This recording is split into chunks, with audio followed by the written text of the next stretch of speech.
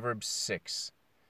My son, if you have put up security for your neighbor, have given your pledge for a stranger, if you are ensnared in the words of your mouth, caught in the words of your mouth, then do this, my son, and save yourself, for you have come into the hand of your neighbor. Go, hasten, and plead urgently with your neighbor. Give your eyes no sleep, and your eyelids no slumber. Save yourself like a gazelle from the hand of the hunter, like a bird from the hand of the fowler. Go to the ant, O sluggard, consider her ways and be wise. Without having any chief, officer, or ruler, she prepares her bread in summer and gathers her food in harvest. How long will you lie there, O sluggard? When will you arise from your sleep? A little sleep, a little slumber, a little folding of the hands to rest, and poverty will come upon you like a robber, and want like an armed man. A worthless person, a wicked man, goes about with crooked speech, winks with his eyes, signals with his feet, points with his finger, with perverted heart devising evil, continually sowing discord. Therefore calamity will come upon him suddenly. In a moment he will be broken beyond healing.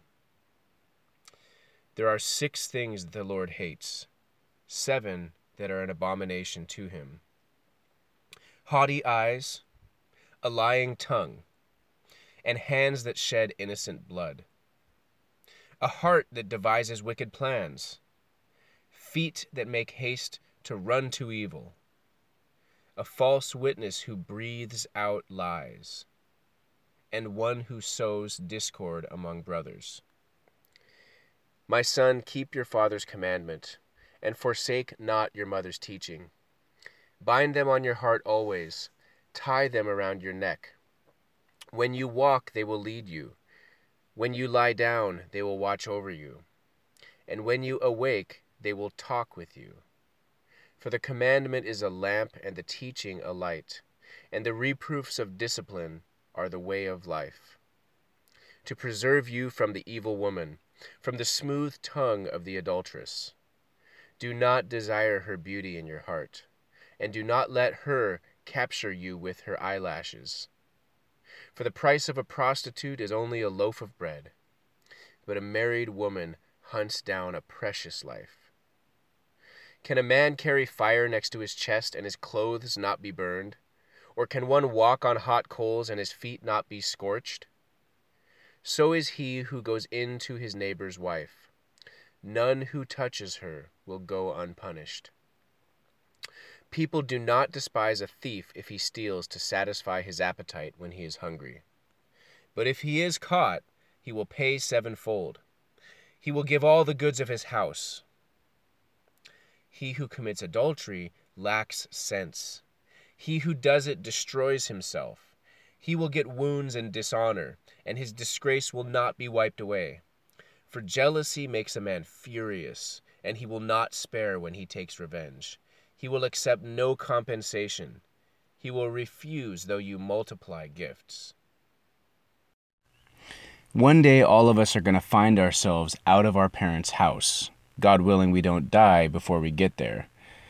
So we will one day leave our parents' house and we will be out in the world trying to make our way in the world, trying to find out where we fit, trying to understand what we need to do in order to live and who's going to help us and who's trying to take advantage of us, what we should eat, who we should be married to, and all these big life questions. And of course, we hope that we'll be in community and so we won't be alone, but we will one day be making decisions for ourselves. And it says here in the proverb for today, Proverb 6, my son, verse 20, keep your father's commandment and forsake not your mother's teaching. Bind them on your heart always, tie them around your neck. When you walk, they will lead you. When you lie down, they will watch over you. And when you awake, they will talk with you. I love that. The commandment that your father gave you and the teaching that your mother gave you will talk with you when you're awake. And when you lie down, they will watch over you.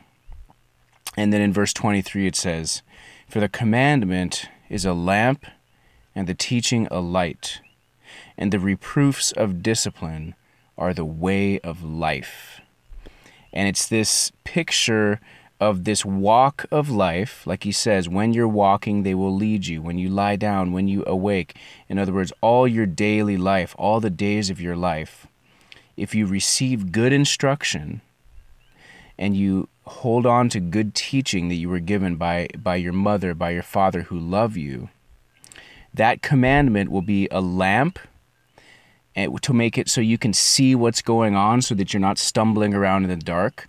And the teaching will be a light so that you can walk in the right steps and not fall down. And again, the reproofs of discipline, and this does mean, physical discipline like spanking your children, but it's more than just that. It's the reproofs to say, hey, son, daughter, don't be foolish. Don't do that thing that you were doing over there. Why are you standing close to the edge?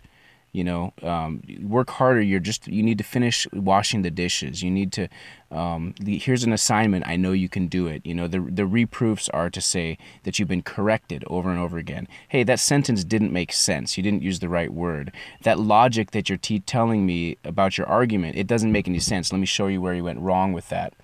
All these things, these reproofs that you receive when you're lovingly taught the truth and good teaching, become the way of life. In other words, they become the voice in your head asking that question: is what I'm saying true? Does what I'm saying matter? Am I being honest with myself? Am I being fair with others? Am I being greedy? All these issues of life that can be dealt with at a young age will become that voice that talks with you as you go about your day. So if you keep those commandments, they will become your way of life, and it says they will preserve you. I pray that's true for us. Now, some people didn't have the benefit of growing up with parents who taught you well. And what we do in that case is we lament that, we're sorry about that, we wish it would have been otherwise. But there is wisdom there. Wisdom, in fact, is calling out in the corner square. It says that wisdom is calling so that the simple can come and understand. So whether you're a child, that's your best time for you to learn these things, to bind them around your neck. But if you're an adult, if you've grown up and you didn't have wisdom, it's not too late. Give up the foolishness that you've held on to even for so long. Give up the ways that you've destroyed yourself. Listen to wisdom and let this wisdom and knowledge become a light to you, a lamp to you, and even become a way of life.